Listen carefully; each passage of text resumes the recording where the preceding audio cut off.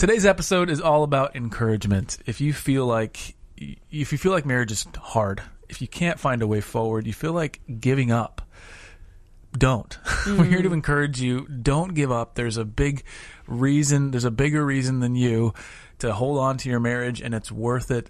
There's a bigger reason to fight for love because God is at work, right? We have to have perspective on these things. Sorry, so good. I'm just thinking about how God is at work has to be more valuable to us than our own happiness and peace of mind sometimes. And that's a hard thing, just processing that. Well, it takes faith, right? And that's the life of a believer, is learning two things: repent and believe, to pray, Lord, help me with my unbelief. And so today we're going to walk through a big chunk of John 17 and really look at it's the high priestly prayer that Jesus prays just before he heads to the Garden of Gethsemane. It's a profound prayer. Today we're going to look at what that could mean for you, where you're at in your marriage, or perhaps you have a friend who just needs to be encouraged in these truths. So anyway, stick around. It's going to be a good talk. We'll see you on the other side. Welcome to the Fierce Marriage Podcast, where we believe that marriage takes a fierce tenacity that never gives up and refuses to give in. Here we'll share openly and honestly about all things marriage, sex, communication, finances, priorities, purpose, and everything in between.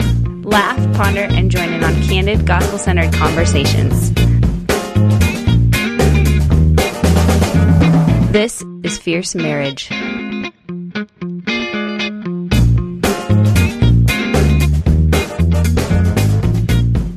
Yeah, I was reading John 17 the other day, and it's mind-blowing, right? I feel like every time I go to the Bible, I'm like, I can't read it fast enough. I can't read it hard enough, and study it and know it well enough. I just feel like this is something God's working on in my heart. I feel inadequate every time I approach Scripture, and I think that's probably a good thing. That's good.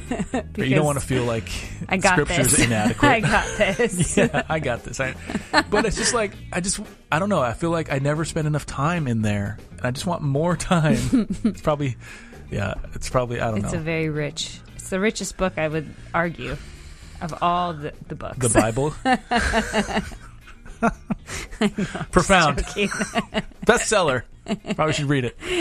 No, it is really authoritative. And so, I don't know, John 17, I feel like really just jumped out as we were talking about this kind of idea for this podcast episode.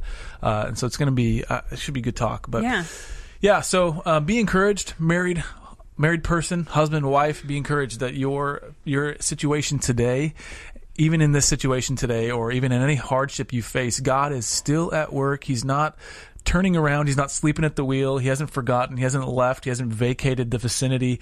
He is still working in your life, in your marriage. He wants to see your flourishing in light of who he is and everything he's done. And you know what? Sometimes that flourishing doesn't look like we want it to look. It doesn't come about by means that we want it to come about by.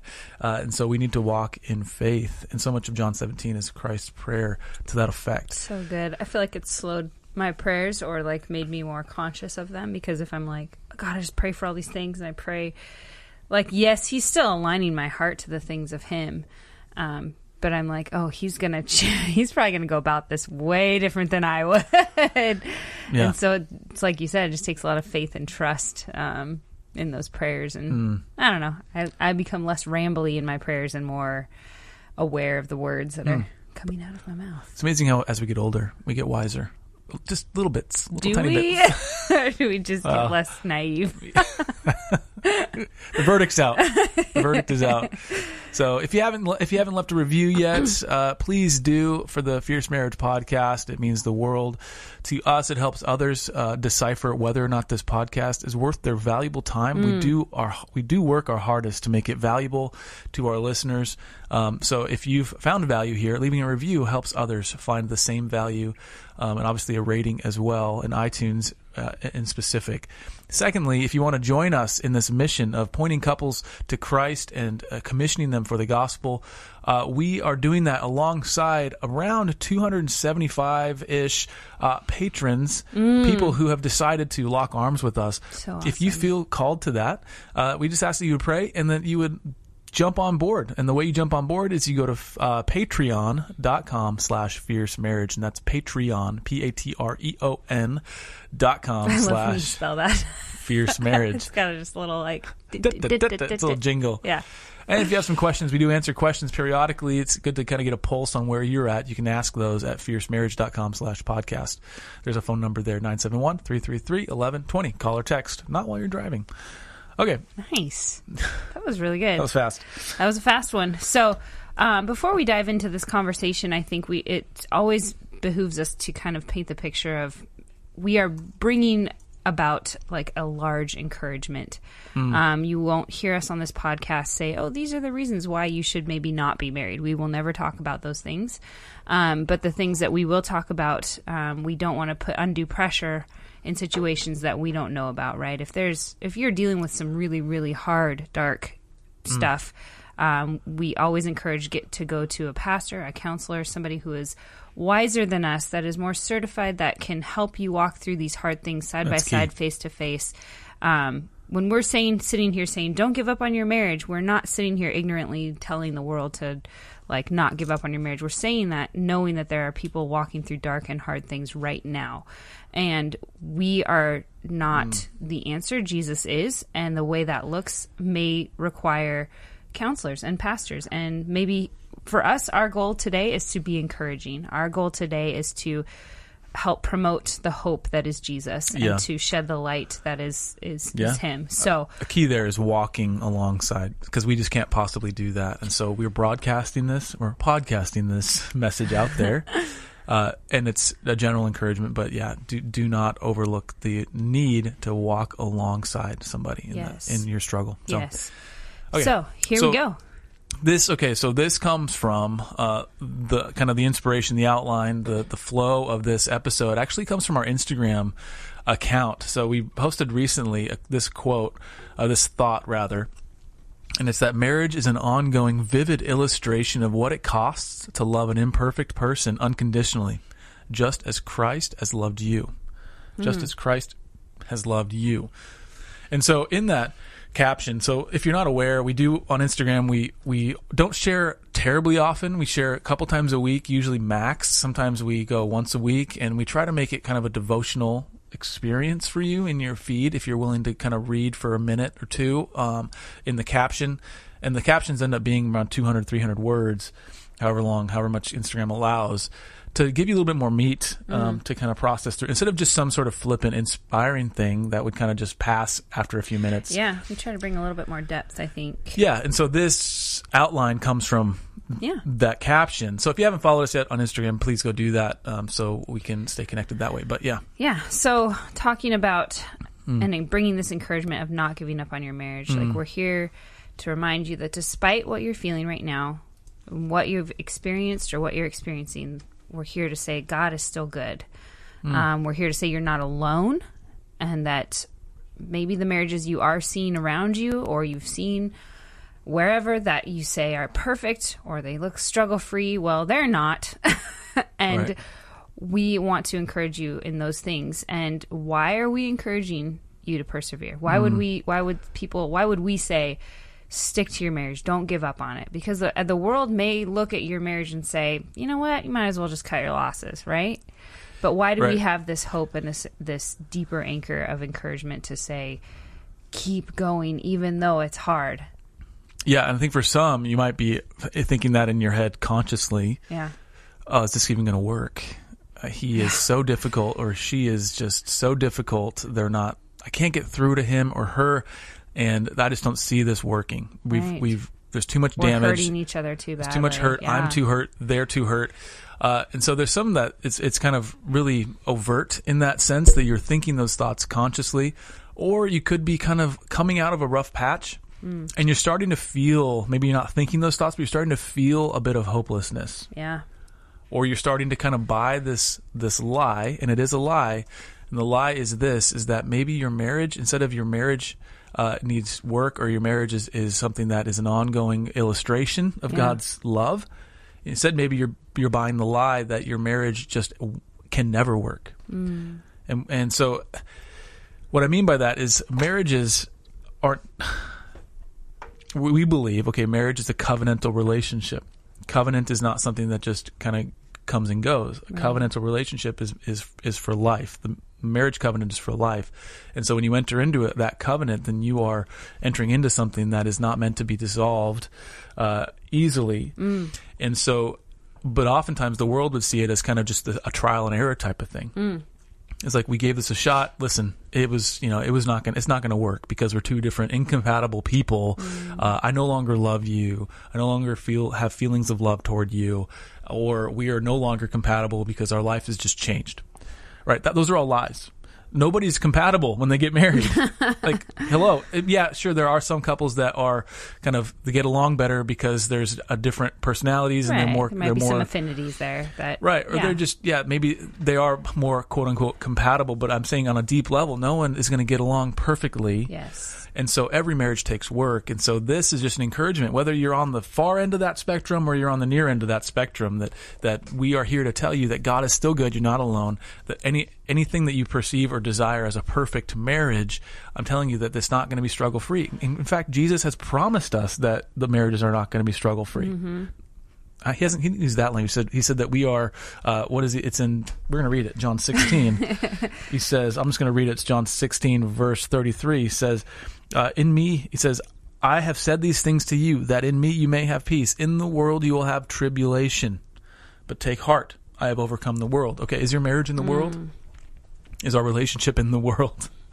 Am I in the world? Like, we will have tribulation here. That includes our marriage. Yes. It's going to be tough. And he's also talking about persecution. I don't want to gloss over that. He's talking about persecution. He's talking about dying for the faith. Okay, so I definitely don't want to minimize what Jesus was saying, but I am saying that he never promised us this easy, perfect life. Okay, right. Well, I think we can experience persecution in our marriage if we are trying to stand for the things that God is asking us to stand for. Right? We can experience hardship through that because it's not popular, because it's maybe not what our spouse believes, right? Maybe there's just...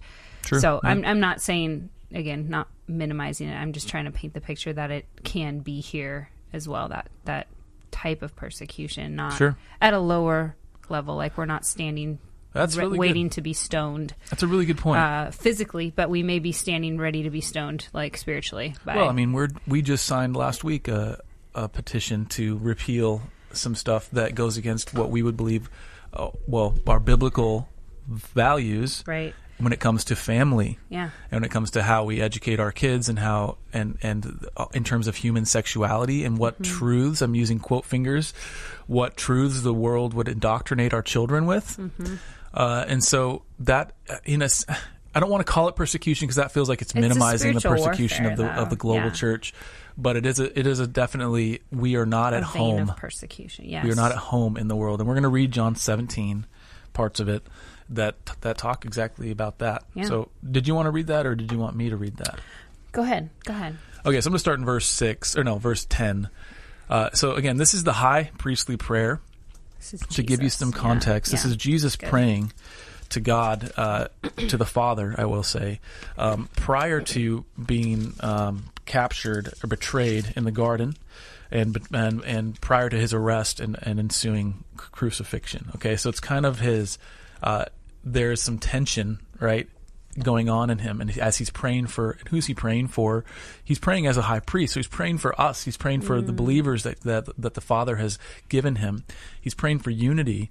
And I think as we'll see this, one of the big themes within this prayer, it's theologically very dense and very beautiful, but one of the big themes is that he's praying essentially that we would believe, and that his believers and people who follow him would believe that he is who he says he is, that he has done what he says he came to do. And so that, as we'll see, that belief, when realized, informs every aspect of the life of a believer, especially in being not of this world, and that's the words he uses. So anyway, I'm going to start in, like I said, verse 9. Oh, you should read the first verses if you're just listener. Start at the beginning when you can, because it's just incredible what Jesus, the words of Jesus. Obviously, I know, but just so rich. Yeah. It's very rich. We don't have time here. That'll be our couples conversation challenge. Maybe read John 17 together. Yes. Okay, so verse 10, all mine are yours and yours are mine, and I am glorified in them. And I am no longer in the world, but they are in the world, and I am coming to you. Holy Father, let them in your name, keep them in your name which you have given me, that they may be one, even as we are one. While I was with them, I kept them in your name which you have given me. I have guarded them, and not one of them has been lost except the son of destruction, that the scripture might be fulfilled. But now I am coming to you, and these things I speak in the world, that they may have my joy fulfilled in themselves. I have given them your word, and the world has hated them, because they are not of the world, just as I am not of the world. I do not ask that you take them out of the world, but that you would keep them from the evil one. That's key. They are not of the world, just as I am not of the world. Sanctify them in the truth. Your word is truth.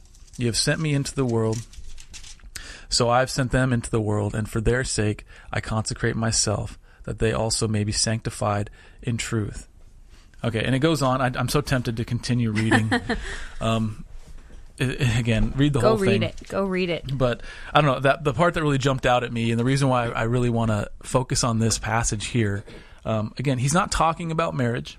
I don't want to make wrong conflations, and I don't want to make wrong associations here. But I do want to talk about this in terms of just being a believer.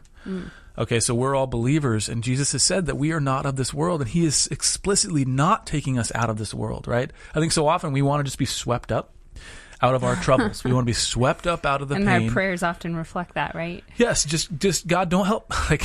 Oftentimes our prayers are not, God, help me through this and help me grow through this, but instead, remove me from this. Yes. Or remove this from me. Right.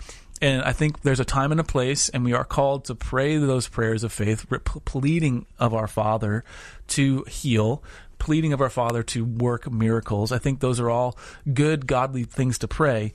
But so often our orientation is not because we want you to be glorified, God, or for you to be glorified in us, but instead I want this to be easier.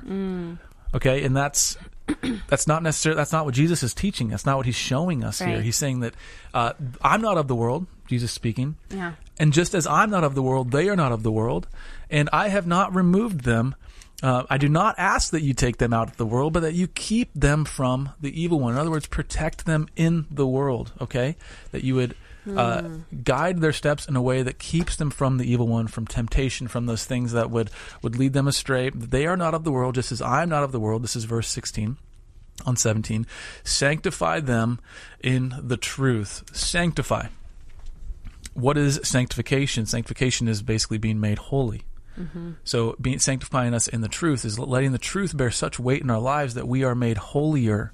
And you'll see this bears weight in the rest of this conversation. But if we let the truth reign as the authority that it is, and here's what he says in the next sentence, the next clause, your word is truth. That word truth there is not your word is true, the Greek word. It's not an adjective describing God's word as true, as something that is true, because that would imply that there is another standard that we're comparing it to. Instead, it says your word is noun, truth. It is the truth. Standard. It is truth itself.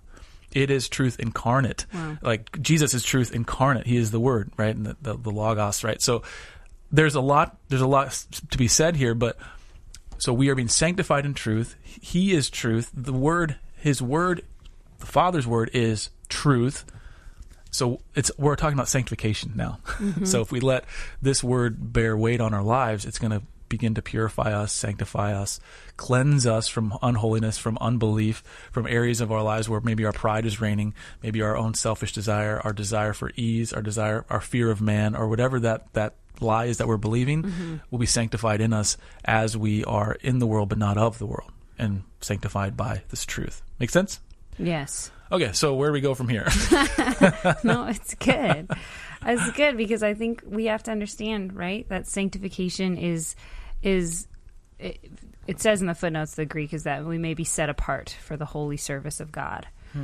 So holy service to God. Excuse me. So if we are not of this world, we are being sanctified, which means we are set apart, and we believe that and we walk in that, then that's going to obviously flow out and influence how we treat those around us, right? How we love those around us, despite how they love us. And that's hard. I think it's really difficult to like love someone who doesn't love you, right? Or if you feel like they don't love you, or you feel like they don't value your marriage, or they don't value this, or you guys are not on the same page in terms of beliefs, right? That those are all big, hard challenges. So how can we say, stay in your marriage, don't give up? How do we keep that? What we're just going to go into is perspective. How does perspective help us cling to the promises of God, cling to the person of Jesus in this hard this hard season that we're experiencing in our marriage? Yeah. Well, the first, just to jump off that, what we just read and what I mentioned prior is that so much of that prayer is really about the perspective of believers, and that's a really minimalistic way to say it, but that they would believe, that we would believe that Jesus is who he said he is. Yeah. That he did what he said he did, that he is in fact sent by the Father. He's returning to the Father. He is one with the Father. That we believe in the triune God and all the implications that has for everything that he said and did in the four Gospels. And everything that he said and did throughout the rest of the New Testament. Right. Through the letters that are written there and the testimonies given by the apostles. So, that perspective is not to be just like, oh, yeah, of course, I'm a Christian. Of course I believe Jesus is who he says he was. Okay, we can say those things with our words, but we don't necessarily believe them with our hearts. And so therefore we don't reflect them in in the way we live our lives. Right, and because that's, I think, how sanctification... Sorry, keep going. Oh, you're right. It's because if we believed that what Jesus says is that in this world, take heart, you in the world you will have tribulation, but take heart, I've overcome the world. Okay, if we believe that, that we'll have tribulation... Okay, that reality will be a part of our lives. Right. We're going to have sickness. Well, we won't be surprised, I think, by it. If we have this right perspective that God is God, that even in these times of like a pandemic, right, we can trust the goodness of God. We can trust who he is, and that, again, this is not out of his control. Same goes for our marriage. Our marriage is not spinning out of control with God. He's not somehow missing. He's not surprised by things. Yeah. He's not, wondering, oh no, what's the next step, right? He is in control. He's sovereign. He's sovereign. And we can rest in that, not just like doing nothing, I think. I think that he definitely has called us into action in a few areas, which we talked about in our last episode of like, what has he given us dominion and stewardship over, and what has he not, right, in terms of changing our spouse. So there might be things that we want to change about them, right? Because otherwise it just kind of feels like we just want to keep giving up. But God has said, there's things that are in I've given you role and dominion over, and then there's things that I haven't. Yeah. So here we are asking God, right? Give us perspective, Lord. Give us your perspective. Help us. Help the way we see our marriage, the way we see struggles, to be the way that you see struggles. So I'm not just surprised by the fact that we are having struggles in our marriage, right? I am now seeing this as an opportunity for sanctification and endurance that will be fueled by our Lord, right? That he is working out something. I'm trusting that he's working out something greater and deeper and far more like long lasting than my just prayer and desire to, please God, just alleviate, please God, just take away, please God, just, right? We see that in the end of 1633. Yeah, right. What you read before, yeah. You'll have tribulation in the world. What's he say? But take heart. Right. Take heart. What are you doing right there? But if it's not taking heart and saying that, like, God, I choose to see, to believe you in the fact that this tribulation is part of our lot as believers because I'm choosing to follow you, meaning that it's not going to always be easy. Right. And I'm taking heart knowing that you have overcome the world. Yeah, ease is not an indication of God, right? What?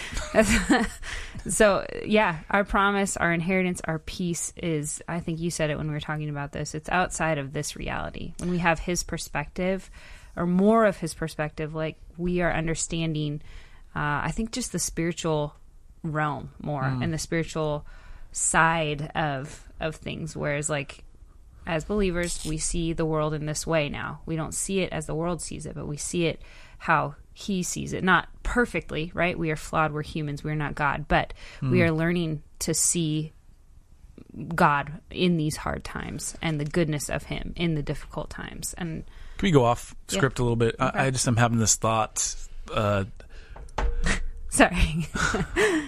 Just had a good idea.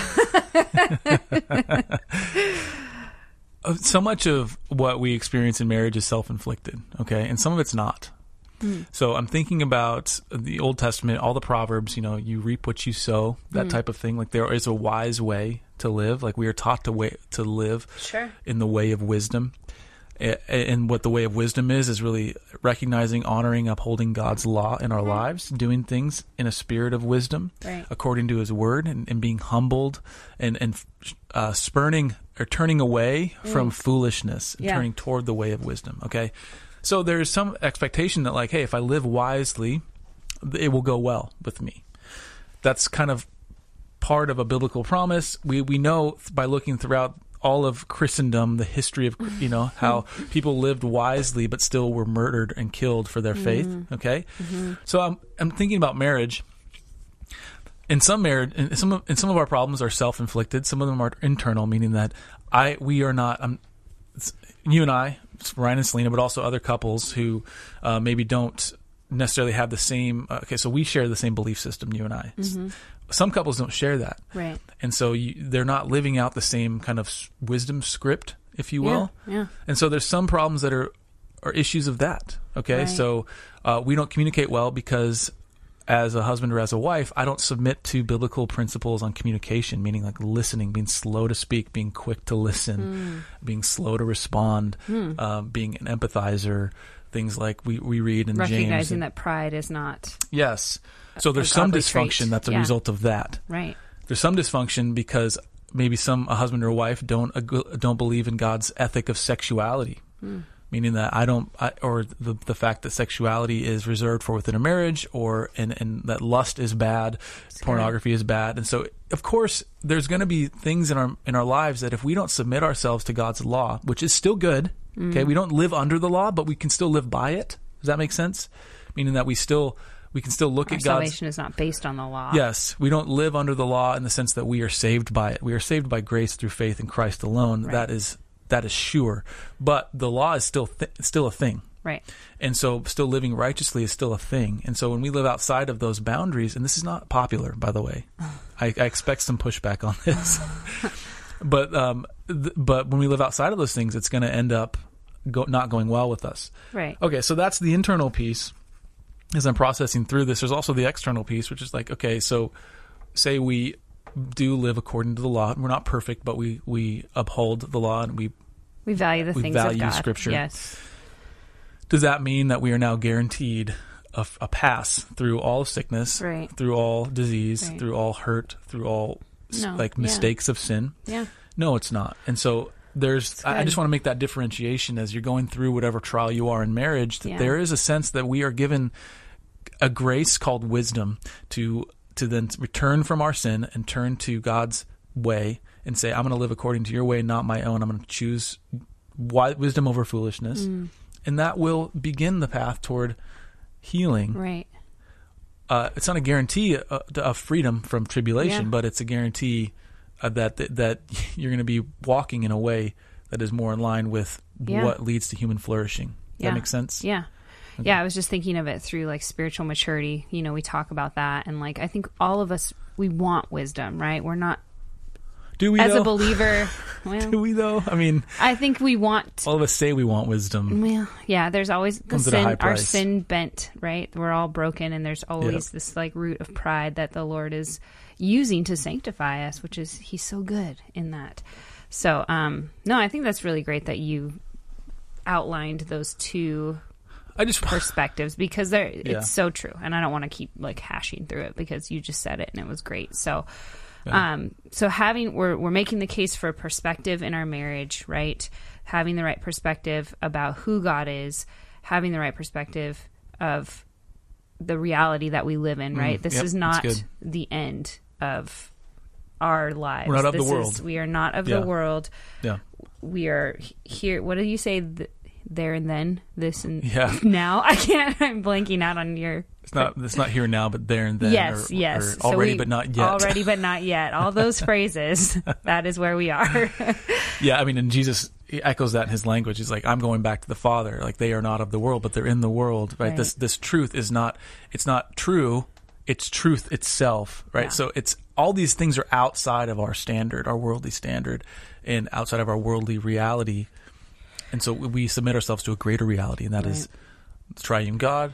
His scripture is authoritative, all that good stuff. Right. So having that perspective is what you're saying. Yes. And so if we look at John 16:33, like you read before, of just our peace is not here, our peace is otherworldly, it's from Jesus. I've said these things to you. You may have peace in the world. You have tribulation, but take heart. So we find our peace in Christ, right? Our deep peace. We find our joy in him. Again, the reality of who God is, the reality of versus the reality of this world, trying to find those deep things that our hearts were created to only find in the Lord. We cannot find in this world. Jesus is reminding us of that. And instructing us, not reminding, he's instructing us and teaching us and modeling and showing us. So if our peace, hope, and joy is rooted and found in Christ alone, then we can embrace our call to persevere in marriage. So we're talking about perspective first. God, help us to have your perspective.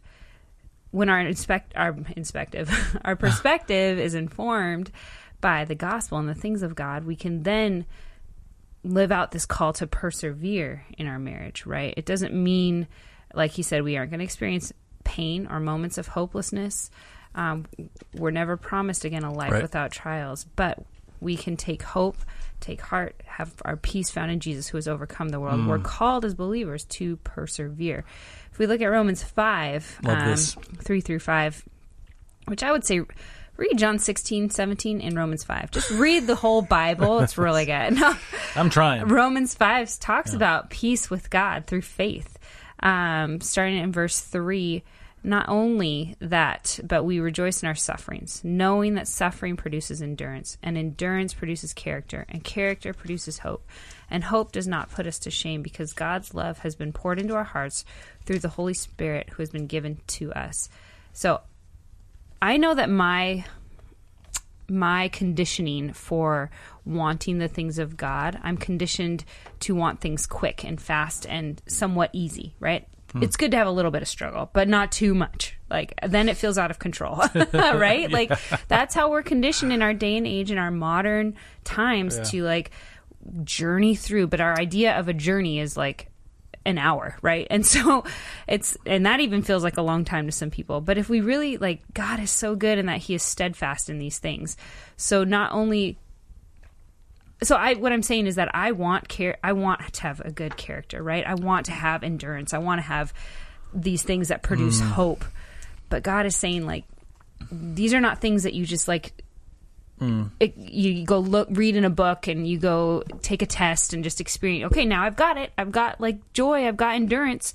No, endurance is produced through suffering. Like character is produced through that endurance of that suffering. Like this is the picture of sanctification. That's, I guess, so ultimately is what I'm saying.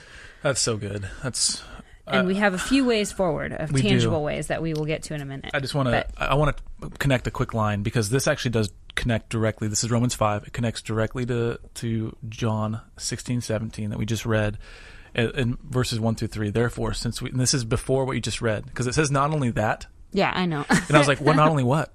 And so I wanted to go back and read it. I almost started at the beginning. So therefore, since we have been justified by faith, we have peace with God through our Lord Jesus Christ. Okay, that's the entirety of that high priestly prayer, that they would have peace with you.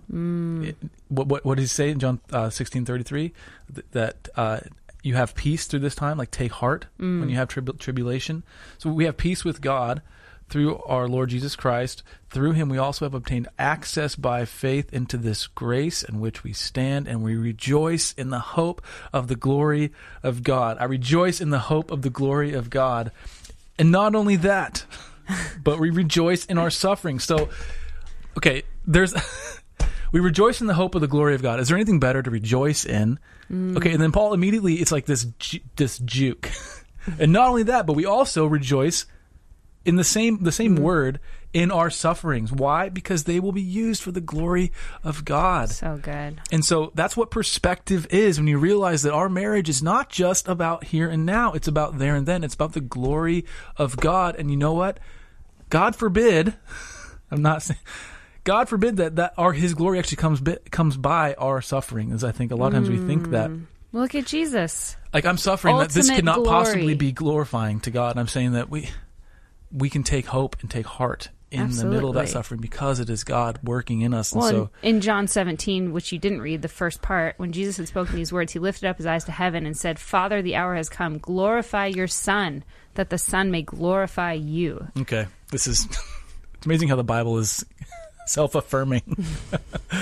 Yeah, we keep like creeping in with more verses. I love this. But just the point read is, it all. The perspective is the fact that your marriage is in tribulation that you face, especially, here and now in this life. Well, that's the only life we have. It will be used for God's glory. Right. And that's the big perspective. We can breathe in that, I think. We can yes. rest in that. Our sufferings are not the end-all be-all, that God is at work. We can take hope in that.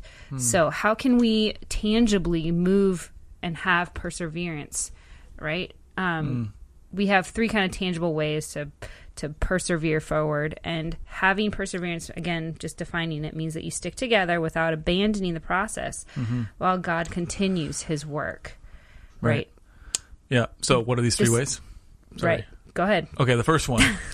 Learn, and this is going to be very, very practical. Okay, so we've talked kind of big concept, big understanding that your suffering is for God's glory, and it'll produce endurance and produce holiness and sanctification. So now let's get really tangible. The first way that you can move forward in this is learn to show your spouse affection in ways they will feel it most. Okay, you might think, how is that possibly going to fix this issue that we're facing right now? How's that possibly going to solve anything? Well, honestly, like just learning to love well in a marriage is oftentimes the big reason that we're experiencing dysfunction, because we haven't learned to love well. And so things like using a word aptly timed, right, can diffuse all manner of anxiety. It can diffuse frustration. It can diffuse the communication funk, right? We've all had a communication funk at times. We like to get funky around here. Nice. Keep in mind that in those times, a word of encouragement could also be not a word at all. It could be a hug. It could be some affection. It could be maybe just sitting together in silence, an act maybe of service, even. empathizing, learning to love each other well, forgiving, giving grace, giving generous encouragement. The point is that love begets love, generosity begets generosity, and oftentimes the Holy Spirit, as we pray and ask Him to intervene in our marriage, a lot of times He'll pray, or He'll respond by saying, "Okay, go love well." Go love well. And remembering the definition, the biblical definition of love, is just so important in this time. The second one, I think, is give tons of grace when your spouse frustrates you. Okay, that's along the same lines. It is. Because sometimes there might be something deeper that's really bothering them, right? We all have things that we're just kind of, I'm guilty of this, right? Like, I think I'll get sassy or something with you. And typically, there's something deeper going. Actually, it's more you, I think. Because I'll be like, is there something going on? You all right there? Like, you'll... And I don't really want you to ask me that question. You don't want me to ask, but it's very obvious that you don't want me to ask. I've gotten better at understanding this and not just retaliating like when he's sassy with me, right? I'm not just like, well... yeah, although I will say it's frustrating when I'm just like, no, I'm just frustrated with the thing I'm talking about right now. And you're like, no, it's deeper. You're just hungry. And I'm like, nope, I'm full. I'm just angry. That's not. Are you angry right now? I feel like yes. you're getting irritated. Podcast over. Figure out the third one on your own. The abundance of the heart. Give tons of grace. All right. Grace, Selena. Tons of grace. And I think, honestly, this one, the second really practical thing, is really just kind of press further into the grace you've experienced in Christ. Yeah. Because from there, you will be compelled yourself to give grace even more. Because I think to the extent that we experience grace is the extent that we give it to each other. Yeah. And I would even attest that a lack of showing grace to your spouse is probably, this is going to be hard, but it's probably an indication that you've not understood the grace you've received in Christ. So what is it? Matthew 18, right? The parable of the unforgiving servant, where the servant is forgiven his tiny or this massive debt, right? The equivalent of like millions and millions of dollars. Right. And then this servant who in that instance of being forgiven runs to somebody who owes him like $20 and is like, pay up or I'm going to basically choke you out type of thing. And Jesus is like, that's you're insane. You're completely missed it. So you're an unforgiving servant. You're being wicked. I think we can do that with our spouse in a lot of ways. We can hold things against each other when really we have been forgiven so richly and so deeply in the gospel, and we are withholding forgiveness. Yeah. That doesn't mean that you forego healing. Right. Doesn't mean you forego You're not reconciliation. There's a lot to be said, obviously about forgiveness. And so this second one, I think it's really saying like, explore what those deeper things might be with grace. Be full of grace towards each other when you're asking questions, or don't assume that they're just hungry, even though maybe they are. But if there is something deeper, explore that with grace. I think that is very disarming for the other person. I'll just, I guess, speak for myself in that area. So the third one, learn to persevere. I think we can assume that we know how to persevere, right? But we don't always understand what it means to persevere and how we can resolve to just never give up in our minds, right? Never give up. And sometimes it means reading those words over and over again. I think, honestly, memorizing scripture would be a big thing here of a call to perseverance. There's something about that repetition and that memorization that really gets it into your heart and your soul, and especially when you're walking what feels like through fire, right, in your marriage. Yeah, and so often the learning to persevere is not just a bootstrap thing. You don't just pull yourself up by your bootstraps and say, I'm going to figure this out. Right. But it's really resting in that truth. What Romans 3 says, not only that, but we rejoice in our sufferings, knowing that our suffering produces endurance, and endurance produces character, and character produces hope. Hope does not put us to shame, because God's love is poured out into our hearts through the Holy Spirit that's been given to us. So we can learn to hope in Christ. And that, I think, is how we learn to persevere. Right? That's how we learn to endure. Yeah, and knowing is not always feeling, right? That is the hard thing. We like our feelings. So we do. And that can maybe feel like, oh, that's not encouraging because you're just telling me just to do this. Honestly, hear us out. The encouraging bit is not that that you're going to have to go through this. The encouraging piece is that you're not alone, is that Christ is alongside you, that your hope is in Him, that your hope is secure in Him. And so let that be your encouragement. Right. So again, for the conversation challenge, read John 17. Read John 16 and 17. Okay, and Romans 5. Come on. We're telling you to read your Bible, people. No, but the reason why I say John 17 is because it's the high priestly prayer. Yes. It's kind of a packaged deal. So read the high priestly prayer either alone, out loud, or together out loud, but do read it out loud. I love reading scripture out loud. It's so powerful. And then maybe talk through it, right? How does the high priestly prayer, how does Christ's prayer for His believers, for His church, how does it affect you as people who are participants in His grace and recipients of His grace? Yes. With that said, I'm going to pray us out, and we'll call it an episode. So, Father, I thank You for Your word. I thank You, Jesus, for contending our behalf, for loving us so well, for sacrificing Yourself so that we can have full life in You, for conquering the death, for overcoming this world, so that we can have our hope in You. Thank You for the word that You've given us, that it is the truth. It is not just true. It is not just echoing some other truth, but it is the truth. Jesus, I thank You for that.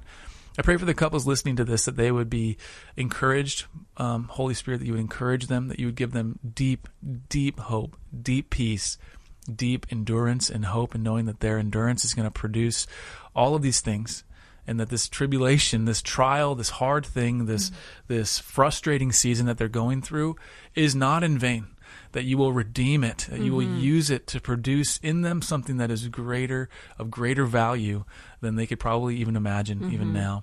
So, Lord, I pray that You would encourage the husband and the wife, the couple today. In Your precious name, amen. Amen. All right, ladies and gentlemen, thank you once again for joining us. This episode is in the can. We have actually an interview coming out this week, so make sure you check that out on Thursday. And it's going to be good content. We try not to share anything that we don't think is good. Rule of thumb. Yeah. But we like to bring in some other perspectives. So we do have a bunch of interviews that will be coming out over the coming months. And yeah, I remember my Micro Machine voice right there. Alrighty. Anyway, as usual, thank you for joining us. We will see you next time. Until then, stay fierce.